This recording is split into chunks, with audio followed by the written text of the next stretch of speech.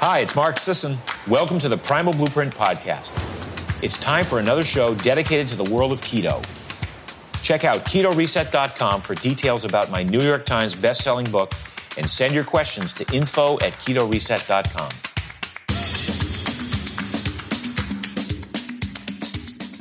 I have a call with some cool dudes. It's a three-way Skype call from three of the nicest locations on the West Coast. We got the Pacific Northwest, Brian McAndrew. We got Lake Tahoe with me, and we got Will down in SoCal.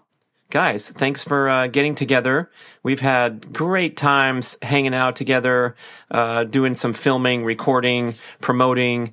We just published a wonderful book called Carnivore Cooking for Cool Dudes. And I thought today would be a good time to talk about some of the latest dietary trends, especially carnivore, because it seems to be getting more attention, and maybe some confusion and misunderstanding and naysayers. And now we're in the age of the documentary that everyone's telling me to watch because it's so important that I watch this documentary about how plants fuel the greatest athletes. So maybe we can kind of give some clarity to the listeners and also some personal experience, because we've really had some awakenings lately, all three of us, that we're love to talk about in private. So now we're recording, man. Welcome, Will Shewfelt and Brian McAndrew. What's up? What's on, man? First of all, when Will popped onto my Skype screen, I'm like, wow, this guy looks bigger. I barely recognize the shredded 3.8% body fat guy. So tell us about your update with your gym work and your diet to put on that muscle. How much muscle did you just say? Well, I've gained about 13 pounds since last year.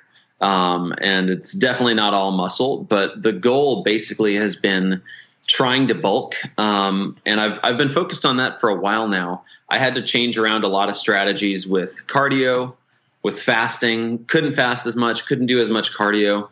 Had to force feed a little bit.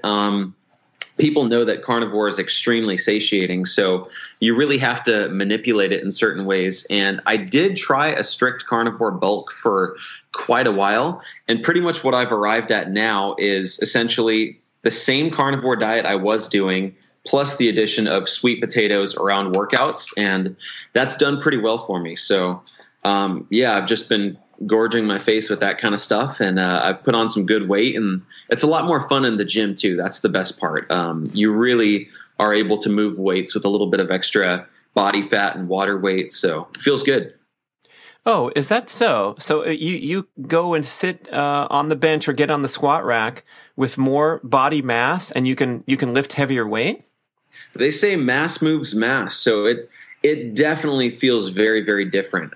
When I was probably at my leanest, it's you feel like you're being crushed by the weight. You might be able to move it, you might be able to psych yourself up and just tax your central nervous system and move the weight, but I just feel a lot more powerful at this stage. And I think a lot of that has to do with just increased body weight and gaining a little bit of body fat that kind of helps your leverage on the lift. So squats feel better, bench feels better, deadlift feels better. So it's been fun. It's been really, really fun to kind of flip the script and not focus on whittling myself away to a skeleton, but kind of building up a little bit. So, Brian, you've had a similar experience in recent years. I think, didn't you go back and forth and back? You were fat chicken face, and then you were down to lean and mean, and now I think you started to set some powerlifting goals. So, yeah, what's going on there? Now my strategy is basically like gaintaining. So to not be in a deficit, but either maintain or gain as slowly as possible. I'll do like carbs in the evening. Maybe like a few potatoes, maybe a little white rice.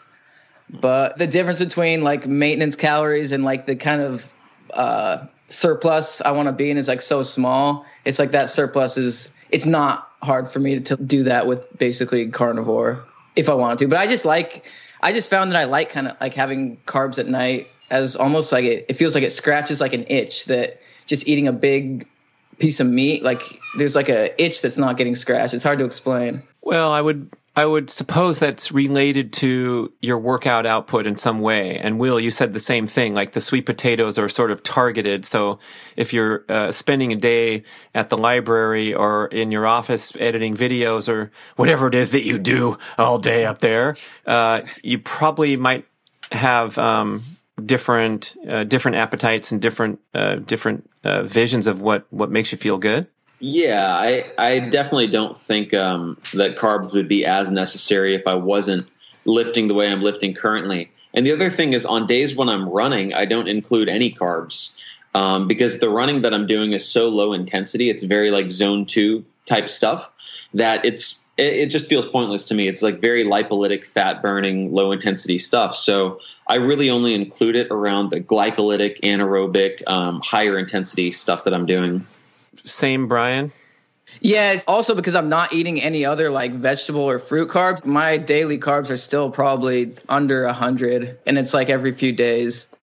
But there is, I mean, just to have like versus like a 0 carb diet, to have some carbohydrate, it doesn't need to be a lot. There definitely is just like a cosmetic difference that I think William was kind of talking about too, where even if there's no performance benefit, there's still like your muscles look more full, which is, I don't know, kind of nice. It's kind of fun.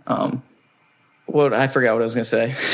I like that description of it, though. It's a cosmetic benefit. It does feel that way. Like you do get a little bit more water retention in the muscles, which some people listening to this might not be interested in that at all. But in terms of body composition, the effect that you're going for, if you can maintain a certain amount of leanness and force a little bit of water into the muscles, you look more muscular, even if it's right. Yeah, even if it's just water, it looks better. But I mean that we've lost 90% of the listeners. That's funny, but I think you guys that are pushing the outer limits, I think it's really important to reflect on the trial and error that's occurred to get to this point. And so, for a moment, I want to take the discussion into two different directions, and one of them would be that extremely strict regimen where you're working out and trying to achieve fitness goals, but you're also down in this strict carnivore realm where you're not eating any carbs to speak of. And then to answer on the other direction too, since you guys are cranking in the gym, you're at low body fat, you're young, you're energetic, why not double your carb intake? Is there any sort of downside that you've experienced where you feel better as a human when you're not just slamming snacks all day like most guys in your position in the gym that are at the next weight rack? They got a half an energy bar in their bag and they're eating that before they get to the parking lot, and they're going through their day hitting Jamba Juice and all the things that we're so used to.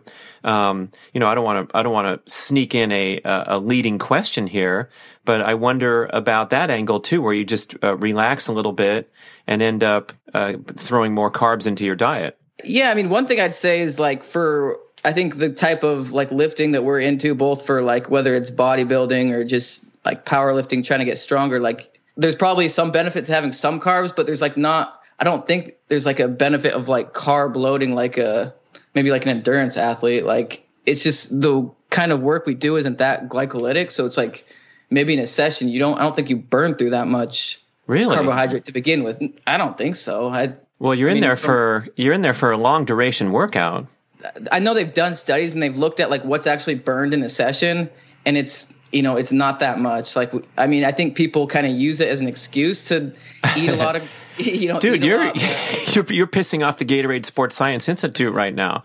What about their before, during, and after products? Yeah, I mean, I'm not saying like if you want to eat a higher carb, primal diet, because you like that kind of food, I don't think there's anything wrong with that. But to convince yourself like, oh, this higher carbohydrate intake is going to be, giving me some added performance benefit, I don't think there's.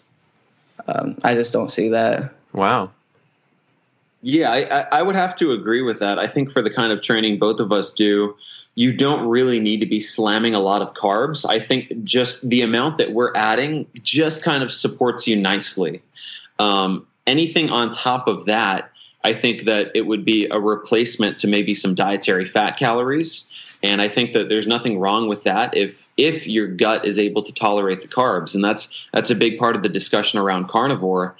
So many of the people doing carnivore, it's mainly a result of they're not able to thrive on carbs, whether it has to do with food addiction or if it's gut issues, autoimmune issues, or even too much choice in your diet. That can be a huge issue as well when you're simply given too much freedom. And if you look at like a traditional keto, or let's say a popular keto diet where there's almond flour here and there, and there's macadamia nuts and dark chocolate, sometimes for some people, even though that's getting them into ketosis and it's removing sugar and vegetable oils and so many bad foods, it still might be a little bit too much choice. So for whatever reason you do carnivore, I think getting rid of some of those carbs can be very, very helpful. And I would agree with Brian that we're not doing like CrossFit, or at least I'm not doing I'm not doing anything like really intensely glycolytic, tons of sprint intervals. It's not like a Muay Thai workout where you're just drenched in sweat and you're burning through, a ton of carbs. It's like you pretty much waddle up to the squat bar and you do your squats for about 30 seconds and then you just stand around for another minute or two. So that's not that intense. It's not like a basketball type workout or anything like that.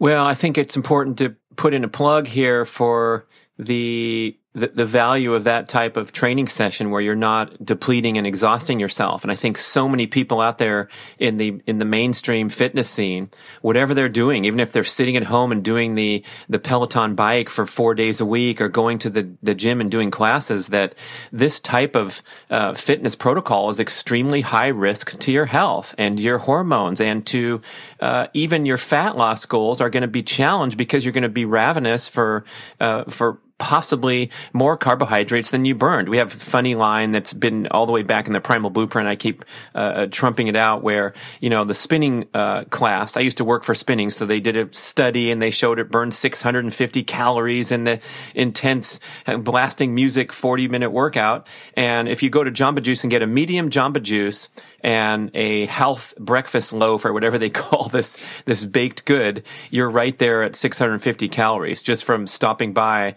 on your way out of the gym. And people go in these patterns where they're depleting themselves with these exhausting workouts. The CrossFit scene is known for that. All the positive benefits, great, good stuff. I know, Brian, you're a certified instructor and been in that world for a while, but when you're in there too frequently and pushing yourself just over that comfortable edge, pretty much at every single workout, you're going to be drifting toward carbohydrate dependency. And then, like Will said earlier in the show, we just lost 90% of our listeners. That might be a huge percentage of them that are working out inappropriately to be able to even contemplate a dietary strategy that's going to get them down into the body fat level that they desire, and also the health level during the day, feeling energetic and clear-headed rather than fried from the workout patterns. One of the things that I love that you and Mark Sisson really expounded upon in the Primal Blueprint books and Primal Endurance, and we also included some of this in the Carnivore Cooking book, was the idea of training at both intensities. You want to do a lot of the low intensity stuff, lots of walking activity throughout the day, get out and about. Or even like with what I do, I like to do a lot of very low intensity jogging where my heart rate's pretty low. And then on the other hand, you want to train at the complete opposite side of the spectrum. You do some sprints, you do some heavy lifting, but it's that little chronic cardio place right in the middle where you're constantly burning yourself out with that. And Mark Sisson, I've seen him write an article once about chronic lifting, where you're pretty much doing like the bodybuilding type split 6 days a week, and you're getting pump every single workout, and that can really, really start to burn you out as well. So it's kind of getting that rest and recovery and training on both ends of the spectrum, going hard when you're going hard, and then relaxing a little bit on the times when you're not. So that's something that I really had to incorporate into my fitness routine, and that actually made keto and carnivore so much easier. Yeah. When I first started doing keto, I was pretty strict about it, but when I got into carnivore, I was doing so much Tabata and HIIT and all of these things that you think you're supposed to do to deplete muscle glycogen. That was kind of the popular wisdom at the time. If you really want to get into ketosis, fast like crazy and like just burn through all your muscle glycogen. So I would just be doing burpees like there's no tomorrow, and I was doing like the little ropes, and I was doing the cycling intervals with the 3 seconds going hard and then seconds pedaling slowly. I was doing all that kind of stuff, and it was so hard to do carnivore because all I wanted to do was go to Panda Express and have a cheat meal and say, okay, tomorrow we start right back on this, and we're going to train. As soon as I gave up that style of training, and I also started to pay a little more attention to sleep, it became so much easier to do carnivore because you don't have that ravenous, where you're about to just destroy a ton of food, that feeling. So that's definitely something. Your training and your diet, there's a huge interplay there. And if you want to make the diet easier, maybe look at some of the things you're doing training wise and sleep wise, and see if you can work those in together. Yeah, like choosing like a fitness exercise regimen that's not going to make you hungry is probably a good strategy. Brian, you're like the quote machine, man. That's why I love. I mean, that was my exact same experience as well. When I was doing CrossFit and keto, very strict, like high fat, low protein keto. And it was just a bad mix. You'd get so like voraciously hungry, and then all you have in the house is, macadamia nuts, and you're just going to start pounding macadamia nuts, and it's like, good luck, Well, there's a lot behind that statement because the, triggering of hunger is something that when we're deep into this ancestral movement, many of the people have come from standard American diet, and now we're in a realm where we hardly ever feel hungry, and people just they can't even understand or grasp that concept until they start doing the hard work and take that first step of ditching the grains and the sugars and the refined industrial oils, getting those out of the diet, eating those nutrient dense, highly satiating meals, and then we start to open up to different possibilities. But I think just taking it back a little bit, because you guys have been so successful with reducing body fat, and we could see Brian's shredded physique on the KetoReset.com, and we see Will's entire website and training program dedicated to that. And it seems like such a painful and frustrating challenge for so many people, including extreme fitness enthusiasts and extreme diet conscious individuals that shop at the right places and read the books. I haven't read the Cool Dudes book yet because then it'll make it really easy. But people that are really trying, really doing the right thing, but can't seem to get there. So let's focus in on that for a little bit. Pick it up where, Will, you made a couple comments about trying to just get things dialed in, but having difficulty because the training's wrong or the sleep's wrong. Yeah. So if we could just give some practical tips to people listening to this, like some real actionable things to prevent some of that zigzagging and hitting the bumpers all the time. Some of the things that have worked for me, and it's all individual, and case dependent. Some of the things that have really worked for me, I stopped doing a ton of high intensity stuff, and I focused on lifting heavy weights, mainly compound movements, and doing low intensity cardio if I do cardio, plus tons of walking. My exercise is about as simple as that. And getting out in the sun is a huge plus if you can do that. And getting your 7 to 9 hours of sleep, scheduling that in as important as anything else. If you're trying to cram more in and you're trying to sleep deprive and you think you're going to get more output in that way, you're shooting yourself in the foot. So schedule that in because it's extremely important. Now, with those things taken care of, the things that I found really worked for me diet wise, and let's say this audience, for example, maybe they understand the health aspect of things, because I know the Primal Blueprint audience is really intelligent. But let's say they're focused on body comp and they've been really frustrated about that. What works? There's a few things that we know help. One of them is really reducing food variety. These mono food diets have been shown to be highly effective. There are people that go on a potato only diet. They lose tons of weight. People that go on the beef, water, salt diet lose lots of weight. So if you can reduce your food choices, that really helps. Now, if you're going to reduce your food choices, you want to pick the most nutrient dense food so that you're not, maybe ending up nutrient deprived. So I would put at the top of the list getting a very quality source of beef, whether it is a steak or even if you're going to do ground beef, that's totally fine. But getting quality sources of beef. And then I would add on top of that, if you can do some eggs in there, some pastured eggs, another great thing. It's kind of like almost like a vitamin supplement for you with the yolks. And then if you could add on to that a form of seafood, that's like the trifecta of carnivore for me. It's like red meat, eggs, and then different forms of seafood, whether it's sardines, salmon, oysters, things like that. And then those are kind of the bases. And then on top of that, you can add in some different things, and fasting and things like that. But Brian, what's kind of been really effective for you in terms of dialing in the body composition and like results? I'd say especially, I think a lot of people, I think people moving from the place of a keto diet, some of the benefits of sort of going towards more of a carnivore-ish approach is sort of taking that cap off of protein, where I used to feel guilty for I'm overeating protein. I'm going over my protein.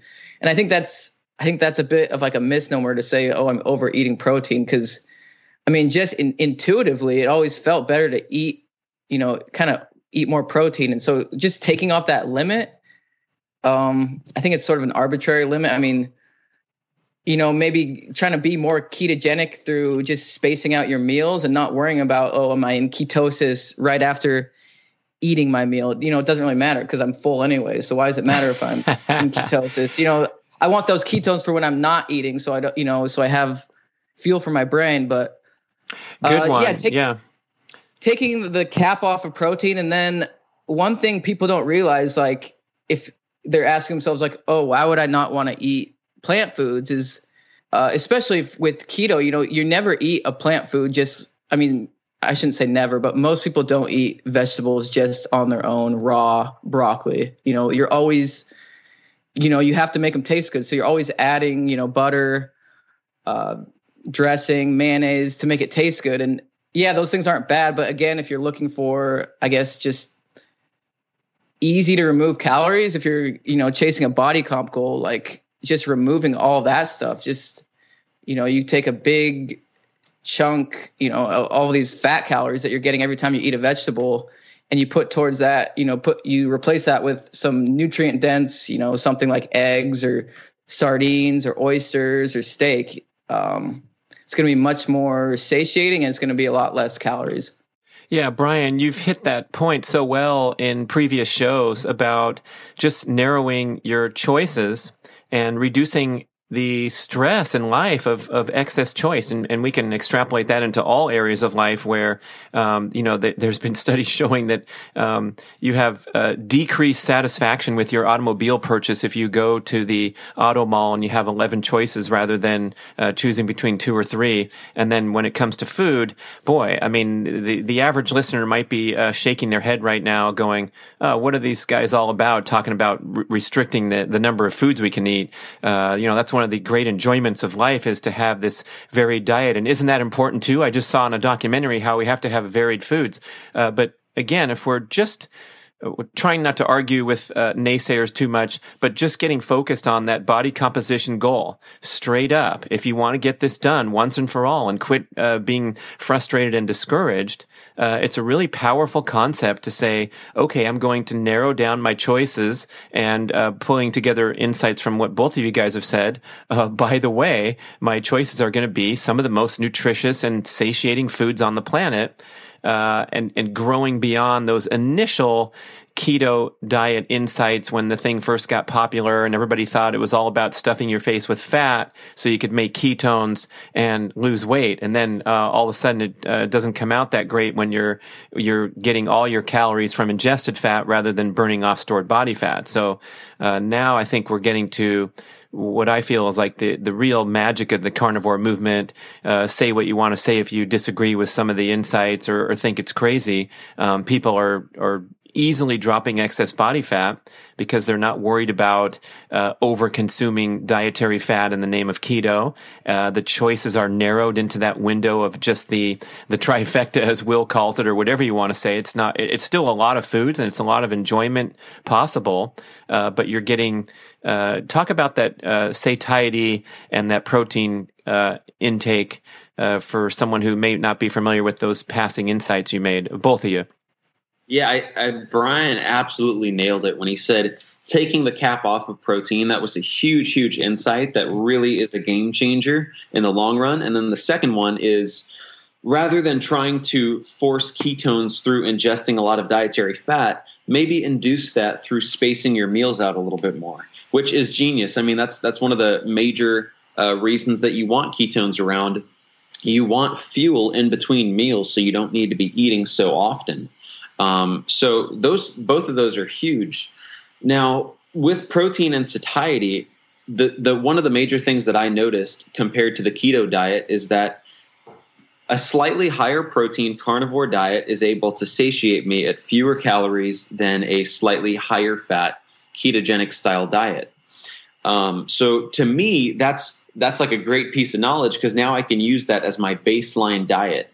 Mm-hmm. And a lot of people listening to this, they might try carnivore, they might experiment with carnivore, and it might not be something that they do for the rest of their lives. That doesn't negate the fact that you can as a baseline diet for anything else you do. So to this day, no matter what I'm doing, beef, eggs, and some form of seafood, that's the base of my diet constantly. And protein is like one of the foundational building blocks there. Getting rid of the old mentality that I had when I was doing keto of moderating the protein. And if I would eat too much, I was afraid that, it's just all turning into sugar. And I think that point's probably been beaten to death at this point. But I think just not being afraid of protein, that's a major, major thing. So yeah, that's kind of the direction I've headed it in with it now. And it's really made things a lot more simple for me. Something interesting that Will said was that he observed that he basically was more satisfied, like more satiated, but with like the same amount of or a lower amount of calories. And sort of, you can say what you will about tracking, there's good things and bad things about tracking, but one good exercise anyone can do is like sort of set calories as like a constant, and then experiment, try different things at like maybe a little bit lower daily calorie count than you think you could sustain, and see like, well, what kind of diet can I put together that makes this easy? Like that makes this not a big challenge to do, so you set your calories at, say, it would depend on the person, but you set it at 1800 and you try different meal frequencies, different, sort of different protein intakes, and you see what foods, like what things make this easy, make this effortless. And I think that's definitely an exercise. I've found sort of the same thing basically through experimentation. Yeah, I guess lowering insulin would be the overriding answer there.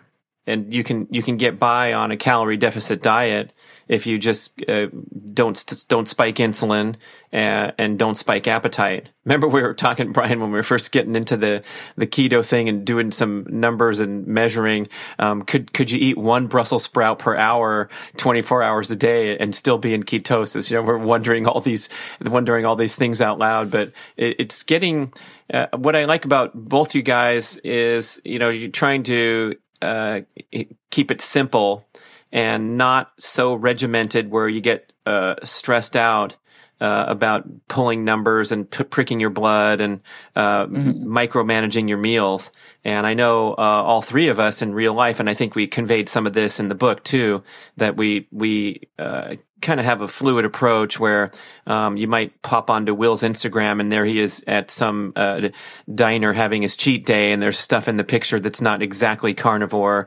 And the same for me. I've talked about a lot on my own podcast about different experimentation and just being more intuitive and not pigeonholing myself into some category. But I guess to transition the discussion to the topic of carnivore, this is a very new thing, and it's intrigued us so much so that it seems like our diets are maybe forever altered from what they were beforehand. So maybe we could each speak a little bit how you first became acquainted with this concept and then started to try it, and what's led you to this point where you are today. Well, for me, I first got acquainted with the whole carnivore thing coming off of keto. So I was it was after like 3.5 years of doing this Whole Foods vegan diet. And just my health was not where I wanted it to be. My body comp wasn't, my energy wasn't. I was hungry all the time. And I was pretty much, if I allowed myself to eat until I was satiated, I would end up fat. Like I could just destroy food. So I knew that something was wrong because I was never a big eater in the past. Besides that, did you have any complaints about your vegan 3 years of... What do you mean? Yeah. Well, I mean, besides all those complaints, everything else was great. Yeah. You were just hungry, miserable, not at the right body comp, not performing well. Okay. Anyway, so you were ready for a change. But besides that, I was a morally righteous human being, better than everyone else. No, besides that, yeah, like I was ready for a change. I found the keto diet, and it checked almost every box off for me except the body comp side of things. I just wasn't able to nail my gym workouts and my body comp. So I started searching around, and you think, well, what's better than 30 grams of net carbs a day? How about 0? And then you find out about these 0 carb Zen and Principia Carnivora and all of these different groups. So it was just kind of like online chatter at the time, and I was reading a lot of people's accounts. And I remember this was like the first month Sean Baker was doing it, and everybody would kind of tweet about how nobody had scurvy yet. So there was this whole like challenge going on. And, and then that's when things blew up for us. There was the pivotal moment where Sean Baker went on Joe Rogan. And I think that brought a lot of awareness to the movement.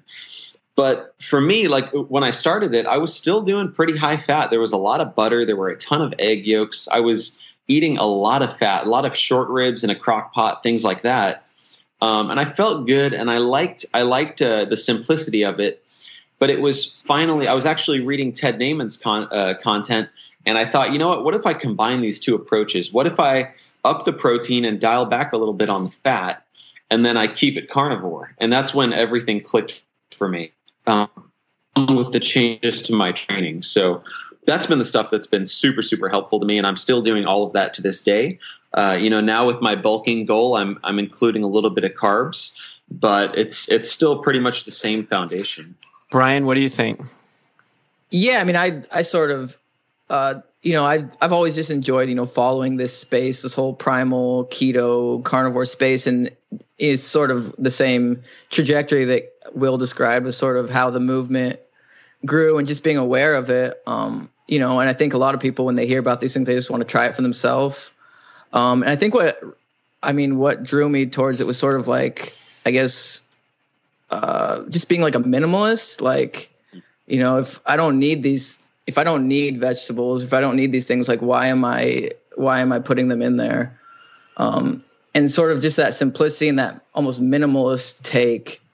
And also like, I've described before, I'm very like frugal, and I kind of feel like vegetables are sort of a ripoff for what they are, especially with a lot of the arguments being made. I'm not an expert, I'm not a scientist, so I just kind of follow where all this conversation is going, but I'm definitely more on the side of maybe plants aren't necessary versus like, oh, these are poisonous, toxic, at least for me. I mean, it's probably very individual, but I've just taken sort of that dismissive view of plant foods. I'll eat them if they're served to me, but generally I don't shop for them. I don't spend my hard-earned money on them. Besides, maybe something that I guess you're looking at. It's weird. Like, I feel like a couple of years ago, people were talking about, plants are valuable for everything except like the glucose. You want all of the nutrients, but you don't want the glucose. Now it's like, I look at plant foods as I just want the glucose and I don't want anything else. I don't want all the other stuff. So it's weird. It's an ongoing, it's just interesting to follow the trajectory of this whole space. Yeah. Nowadays I peel the sweet potatoes, and if I'm going to eat rice, I'm going to eat white rice. Yeah. It's funny. And we're completely trying to avoid everything else in the plant, which is bizarre if you think about it. Yeah. Yeah. But just being honestly, eating this way, I feel like if I compare myself now to like a couple of years ago, I do feel better. I feel like my digestion's better. I think a lot of people are. I remember looking back a couple of years ago, I was in denial about, I was having not so great bowel movements, and I was like, oh, but I'm doing great. I'm doing keto, and I can compare now. It's like it's way better. Yeah, I think we're so accustomed to gas, bloating, digestive pain, transient abdominal pain, all these things that we seem or normal, irregular or inefficient elimination, all these things that everyone deals with their whole life. Mark wrote about it in the first Primal Blueprint that he planned his running routes by bathroom locations. No joke. Like, this is a great 8-mile loop because at mile 4, there's a bathroom and there's another one at mile 7. And boy, it starts to become the norm such that we don't even reflect on how ridiculous that is. Same with having to eat regular meals to sustain energy. I mean, we've been programmed like that our entire lives. This is part of life. And now we're awakening to the idea that not only is it unnecessary, it could actually be bad. And back to that plant insight where we're now proposing that not only are they not the ultimate form of nutrition and health, they might not even be necessary, and they might even be unhealthy to certain people. That's a pretty heavy thing to reflect upon. Mm-hmm. I think Brian nailed it with the way that he views plants. It's not really worth your money to load up on those. And I take the same stance where I don't think that they're necessarily out to get us and that they're completely toxic. I think that maybe it's a U-shaped curve and you just shouldn't base your whole diet around them. And if you want to have them occasionally and you do fine with those, that's great. And some people definitely don't do fine with those. And for them, they should definitely stay away from them. But it's really not something that you need to go out of your way to make sure that you're having your kale and Brussels sprouts and leafy greens and things like that. So to me, it's sort of like an afterthought, and it's always been that way. I never really knew why I had to include them when I was doing keto, and I had a huge plate of like steak and bacon and some eggs. I'd be like, oh, I should probably make a little salad on the side or something. I don't know why. I don't really want it, but I should probably make that. So it's just kind of simplified my view of nutrition now. There's something that I'm kind of interested in for all of us three. Do you take any supplements, or are there any sort of non-food products that you take on a daily basis, whether it's capsules or protein powder or anything like that, omega-3s? I do a lot of the collagen peptides like gelatin or collagen just because of my food choices. I know I don't get a lot of those things normally. So I try to hit like 40 grams of collagen a day. And mostly I do that because I do get it, like I get it free through, Primal. So I don't know if I would do that if I had to pay for it. I'd probably just do like gelatin or something. It's not, I mean, they're not that expensive though. And I think, when we're talking to a health enthusiast that's listening to the podcast, we said, don't waste your money on vegetables, but even if they were free, I think the important takeaway point there is that they might, we know there's a category of people where they're most definitely hurting you, either severely or mildly. So, it behooves anyone. And we did a good job talking about this in the book and trying to be, level-headed about the presentation of carnivore, saying, if you want to try it for a few weeks and see if you have remarkable improvement in digestive issues, elimination, energy, things like that, you may be one of those people that are reactive to plants. And there's a lot of people out there in that category because their gut lining has been damaged by standard American diet, and now they're sensitive to everything, and they're spending $800 on these food sensitivity tests, which are now being called into question about whether they're just shooting in the dark or not. Instead of just doing a strict elimination diet and testing your blood before and after. So, when I sit down to Christmas dinner with extended family members and the debate occurs about the new documentary, it's a nice way to transition into another topic by saying, well, go ahead and try it. And if your blood values get trashed from a 3-week carnivore experiment, you can conclude it didn't work for you. But what we have at meatheals.com and other resources are tens of thousands, hundreds of thousands of people now that have had remarkable turnarounds, especially in these lifelong complaints of nonsense happening with the digestive tract. But also to kind of strengthen that statement or that argument about whether you need plants or not, I believe it's pretty much indisputed that fasting will give you the greatest metabolic, hormonal, and immune protection benefits, more so than any Jamba Juice concoction or acai bowl or giant bowl of kale. So if we start the discussion from there, knowing that if I just skip breakfast today and wait until 12 noon to choose whatever it is I want to eat, and if I'm deep in the vegan scene and I'm going to have a big bowl of kale and brown rice and lentil soup, okay, let's go our merry way. But we can pretty much agree. I don't know. You guys tell me if you hear anyone saying that fasting is not that beneficial. We know what's going on in the body, and the body works better when it's in a fasted state. If we can sustain that fasted state without a stress response, which most people happen to fall into because they're carb dependent. Yeah, you should look at the things that make fasting difficult for you. If you're not sleeping enough, or if you're not consuming enough calories, or if you're maybe training too much and it becomes really difficult for you to fast to the point where it might be a negative stressor in your life, then maybe you want to focus on some of the other things and mitigate those. But yeah, I think fasting is a really, really good state for the body to be in. When we talk about detoxes and celery juice and things like that, I think just fasting is probably the right way to go. So to me, that's a daily part of my routine. That's something that I do on a daily basis. I see Brian drinking a cup of coffee, and I've got mine right here. So that's usually one of the little things that kind of helps me get through the fast. And I'll usually, and I see, that's not coffee. What is that? Macadamia nut oil from Hawaii. I'm pantomiming on the screen. I'm having a couple tablespoons of this. Hey, anything goes. Yeah. It was either that or a shot of vodka. I couldn't tell. That's what I thought. It was one of those little tiny. Yeah. No, sorry guys. I'm training for the Olympics. I don't drink, and I go to sleep early every night. Whatever gets you through the fast. Whatever sport gets me in the Olympics too. Hopefully it's speed golf. We'll see. I love that. But yeah, so that's kind of the approach that I take. And then part of the thing that I do when I'm fasting is definitely I incorporate some salt and some electrolytes, and I find that helps. I like to sip on those through my workout as well. So I'll usually do a little electrolyte mix in some water, and then I'll also throw some real salt in there, shake that up, and drink that as I'm training. So that's the other thing I like to pay attention to as I'm fasting. Yeah, back to your question about supplements, and I've been in the game for a long time, so I'm not an unbiased observer.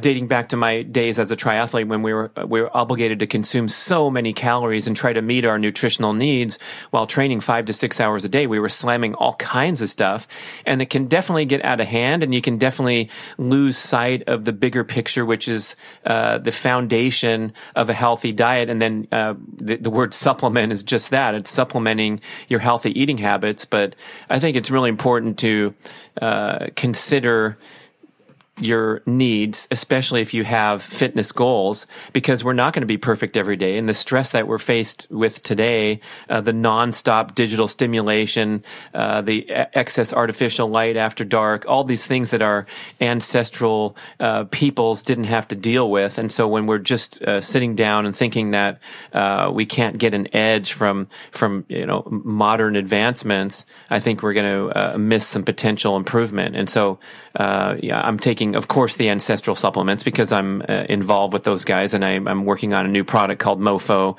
which is for male optimization, testosterone boosting, and I believe all these things can give you protection more so than some secret edge where you're going to feel 5% stronger and you're going to lift more weight in the gym because you just sprayed something up your nose or swallowed something in your drink. And I think that's where we get a turnoff when we're talking about supplements, is people going around touting that now they're superstars in bed or in the gym or whatever. So what I'm looking for is mainly insurance policy protection and covering my bases that I might not be doing every single day at every single meal, or I'm tipping over the scale of stress rest balance because I'm working hard, exercising too hard, whatever it is that's got me at this particular point in time. Yeah, I want to have a little edge, and maybe swallowing pills is going to give me a psychological, like a placebo boost, as well as what the good stuff that's inside there. I like that. I do honestly. One of the things I like to do is a protein shake, where it kind of includes some of the things I might miss otherwise. So I do this protein shake where it's a whey protein isolate. So I'm getting a little bit of calcium from that. There's the insulin spike. I do collagen hydrolysate in there. So that's how I'm getting my collagen in, like Brian. And then I'll also throw in 6 egg yolks because I would find, honestly, I like steak so much that I just wouldn't want to really make eggs. And I would end up eating so much steak. And I thought, I need these yolks. There's a lot of nutrition in them. So I throw in some egg yolks in there. And then I also throw in a little bit of salt.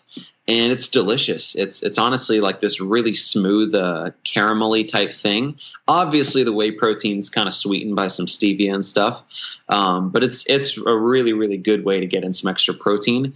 And I do find that I feel stronger on the days when I've done that protein supplement the day before. Anytime I kind of skip that, I don't feel as strong in the gym the next day. So I do find that it's like a little bit of a performance booster for me.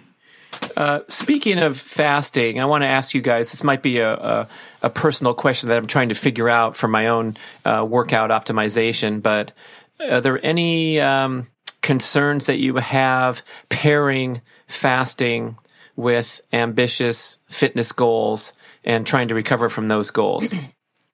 For me, it's like I don't work out fasted, but usually like I try to sandwich my workout between, I usually eat twice a day. So I usually try to sandwich my workout somewhere in the middle there. And not necessarily like right before or right after. So there might be, like I might work out like 4 or 5 hours after I'd eaten. And so some people might say, oh, that's, that's still like you haven't eaten a meal close to your workout. But I think people really underestimate the sort of digestion times of like mixed meals. Every time people are looking at like, oh, how long does, that protein spike from your meal, like how long does it last? Like they're always looking at powders.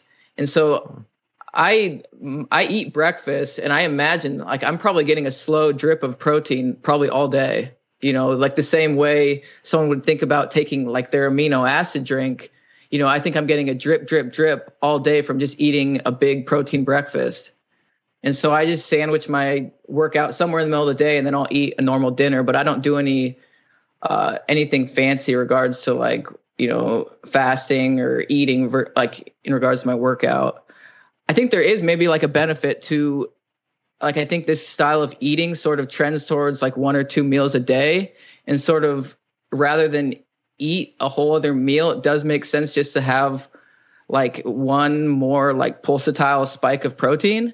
Because they kind of show that like the muscle protein synthesis response from like a meal is pulsatile. So there might be, even though you're already like hitting your probably maximum amount of protein you're getting in the day with your food, just having like a third spike, it might be like beneficial the way, Will's doing. Wow. You didn't even mention carbs, but you're really concerned. I guess, is this important for your gain-taining strategy to make sure that there's some protein circulating? I imagine I'm probably fine with just my overall protein intake and like eating 2 meals a day. And I'd say for most people, like I wouldn't like worry if you're doing that, just that. It's just like, I guess that like back of my mind, OCD, am I doing everything, maximizing what I could be doing, just having that third protein spike is just like, oh, I'll just cover off on my bases. It's not going to hurt me really if I have, those calories to play with. And you're pretty much not concerned about your carb supply relating to diet. Your glycogen tanks are more or less full or close to full just because you're fat adapted and you have a few carbs here and there over the course of a week. Exactly. Like as long as I don't feel like it's ever really a limiting factor, but just to sort of cover off, I think if you're eating some carbs, like either every couple days. I mean, Vince Gironda, like I think his protocol for like his, he was like the original like steak and egg only diet, but his protocol was to eat a high carb meal every 3rd or 4th day. And he just came upon that, intuitively before people were talking about this. But I think that's sort of the right approach is like, you don't need carbs every day, but as long as you're throwing them in there, both from like that cosmetic benefit and, you're just kind of topping yourself off every few days. But like what we were talking about earlier, like the workout itself doesn't burn through that much glycogen. So yeah, I'm never really worried like, oh, am I not going to have anything there? Will, you have those celebration meals that you were known for, and freely communicating how you enjoyed those and possibly played an important role in just you keeping aligned with everything. Talk about that a little. Yeah, I found those to be really helpful for me because the way that I was approaching carnivore when I was focused on shredding and things like that, it was very, very strict. It was a lot of fasting, a lot of training, and pretty high protein, moderate fat, low carb. And you do that for long enough, and your testosterone is going to tank. You're in this caloric deficit. You're training super hard, and at the time, sleep was an afterthought for me as well. So you do that for long enough, your testosterone tanks. You bring in this really pretty high calorie, high carb meal, and it really calms your body down. If you're eating really bad foods, like if you get the greasiest takeout, it's going to bring some inflammation, and you're going to be bloated, and your stomach is going to be killing you.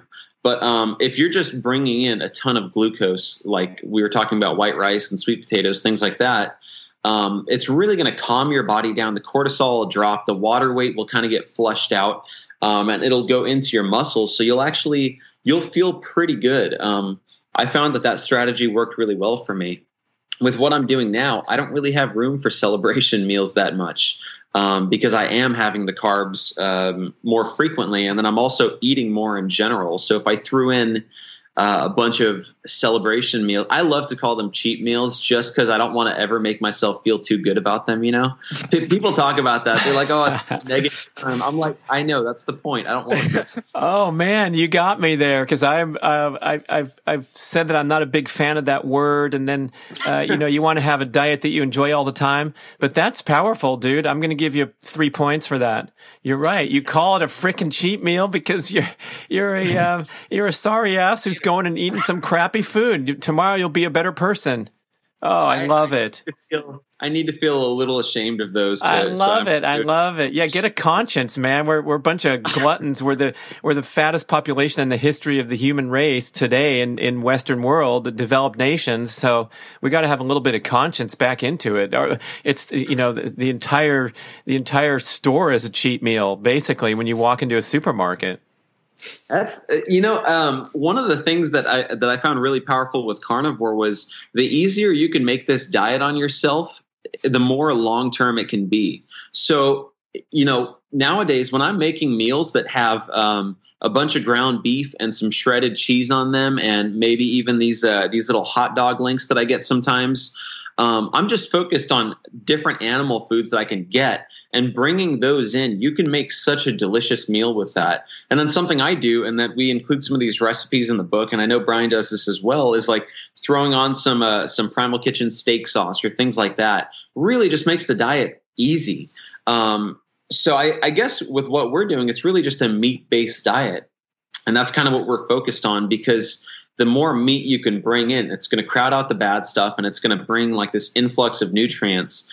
So for me, I'm more concerned about meat being a nutritious, the foundational piece of my diet, rather than trying to keep out a ton of plants. But by doing that, I am keeping out a ton of plants. But for me, it's just like meat is so nutritious. It's fueling my workouts. It's helping me build muscle. I feel so much better eating it. It's delicious. So I'm just like, how can I stick to this style of dieting? And if I make it too hard on myself, if it's just a plain steak with just a little bit of salt on it, that gets a little old after a while. And I think there's a lot of people who are coming to this, like maybe they do have autoimmune issues, but there's a lot of people who I think are like us, who are just more doing it for like the simplicity, and they want to be more meat based. And they're not really like asking themselves, well, why aren't I including a little bit of, Primal Kitchen ketchup, or a little bit of, things like onions and garlic, which add a lot of flavor and, are probably pretty well tolerated by most people. And just, little things like plant foods for like flavor and enjoyment versus, just to make the diet a little bit more interesting. I mean, it's one thing if, these things are making you sick, but if you are kind of more like us and you're more just coming at this thing from like a lifestyle reasons, and like just these little, like like for me, adding like my favorite food used to be like carne asada tacos. So like the little diced onion and cilantro, like just adding that to a meal, diced onion and cilantro, like, and a little lime juice, like gives me the sort of sensation, satisfaction of those carne asada tacos, but I'm just putting it with steak, you know? And the lime juice probably helps prevent that scurvy. There you go. My vitamin C. Well, what's also been funny for me to notice in my trend in this direction, and this is thanks to Dr. Paul Saldino talking about those plant antigens and the potential concerns that we have. The superstars of the plant community that we've been really trying to emphasize, some of those are potentially the most offensive with the most, reactivity. And then when you take fruit on the other end of the spectrum, the final offering of the plant is the least offensible. The fruit, the blackberry bush doesn't care that you pick the blackberry off. It has spikes on the stem because it doesn't want anyone to mess with it. So I've been eating more fruit and fewer vegetables in, let's say, the past year since I first got exposed to carnivore.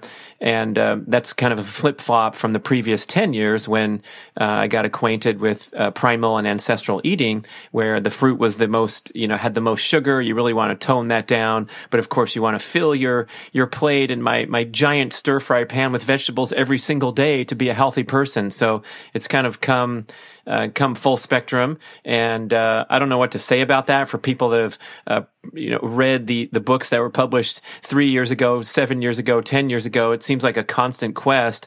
But just to avoid any controversy or any negativity, I think it's also important to reflect how the common ground that we have is really important to respect and realize that in most of this conversation has been talking about nuance and optimization. We're not talking about 7-Eleven Slurpees and, spending Halloween, reaching for little candies that we gave out at our house or they're on the front desk at the office. So, we all want to progress toward, rejecting the destructive effects of, modern food supply and do something better with our lives. So, hence, the Carnivore Cooking for Cool Dudes is now available at a bookstore near you. And you guys were talking about how fun and delicious it is. Oh my gosh. I mean, some of these recipes, we were a collaborative effort here and looking through some of the stuff that you guys did and I tried out. Oh my gosh. Maybe you could, throw up a couple of your favorites. I'm really fan of,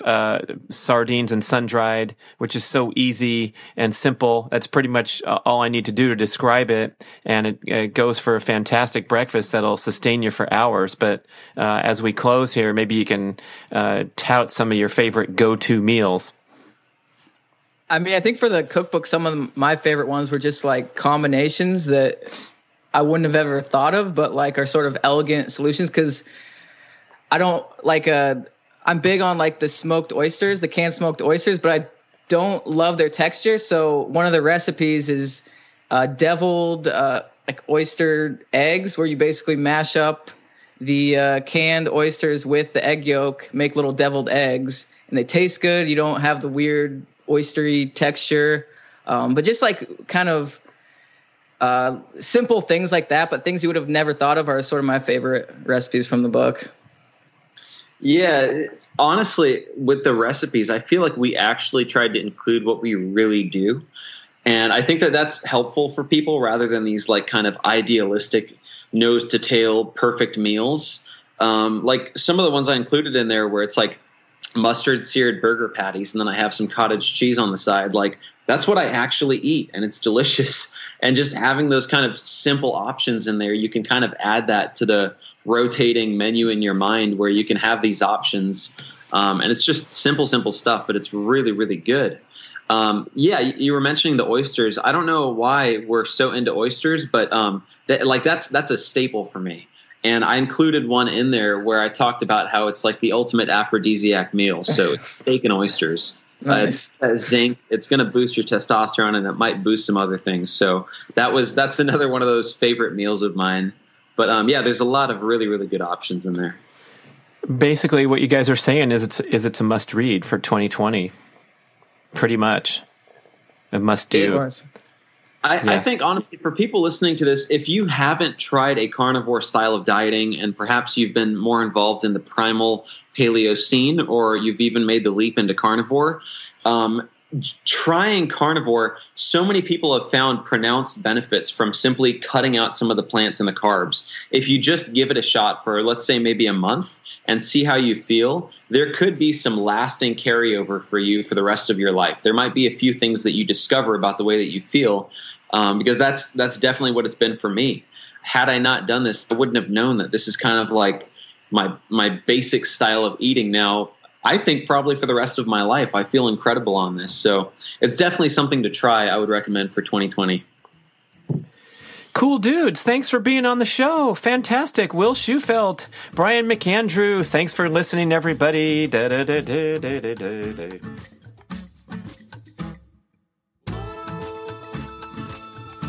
Hi, Brad Kearns here with something different than a stiff commercial script message. I want to give you an authentic endorsement for one of my favorite supplements of all time. It's called Adaptogenic Calm. Used to be called Primal Calm, and the key ingredient in this formula is called phosphatidylserine, or PS.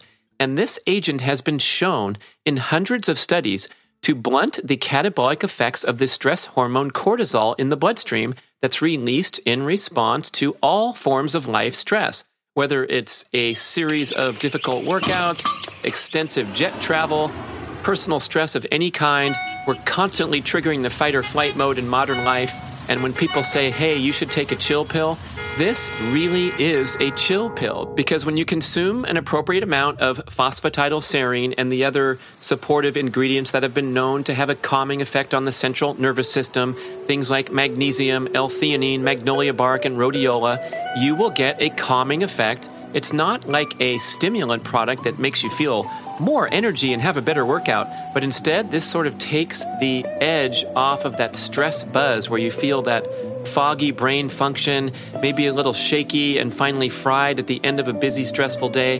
This stuff will help you clear your bloodstream from those catabolic stress hormones before they can do the damage. So I like to take significant quantities of it in and around stressful events, such as jet travel or in those heavy training cycles when you're really pushing your body and trying so hard not to fall into that overtraining, overstress, foggy brain function spiral downward. That's right, phosphatidylserine has also been shown to enhance cognitive function. It's commonly used in Europe on cognitive decline patients, and you can make that connection between when you're frazzled and overstressed and how your brain doesn't work quite as well. So this is a brain function enhancing, stress hormone reducing secret weapon, adaptogenic calm. Look for it on primalblueprint.com.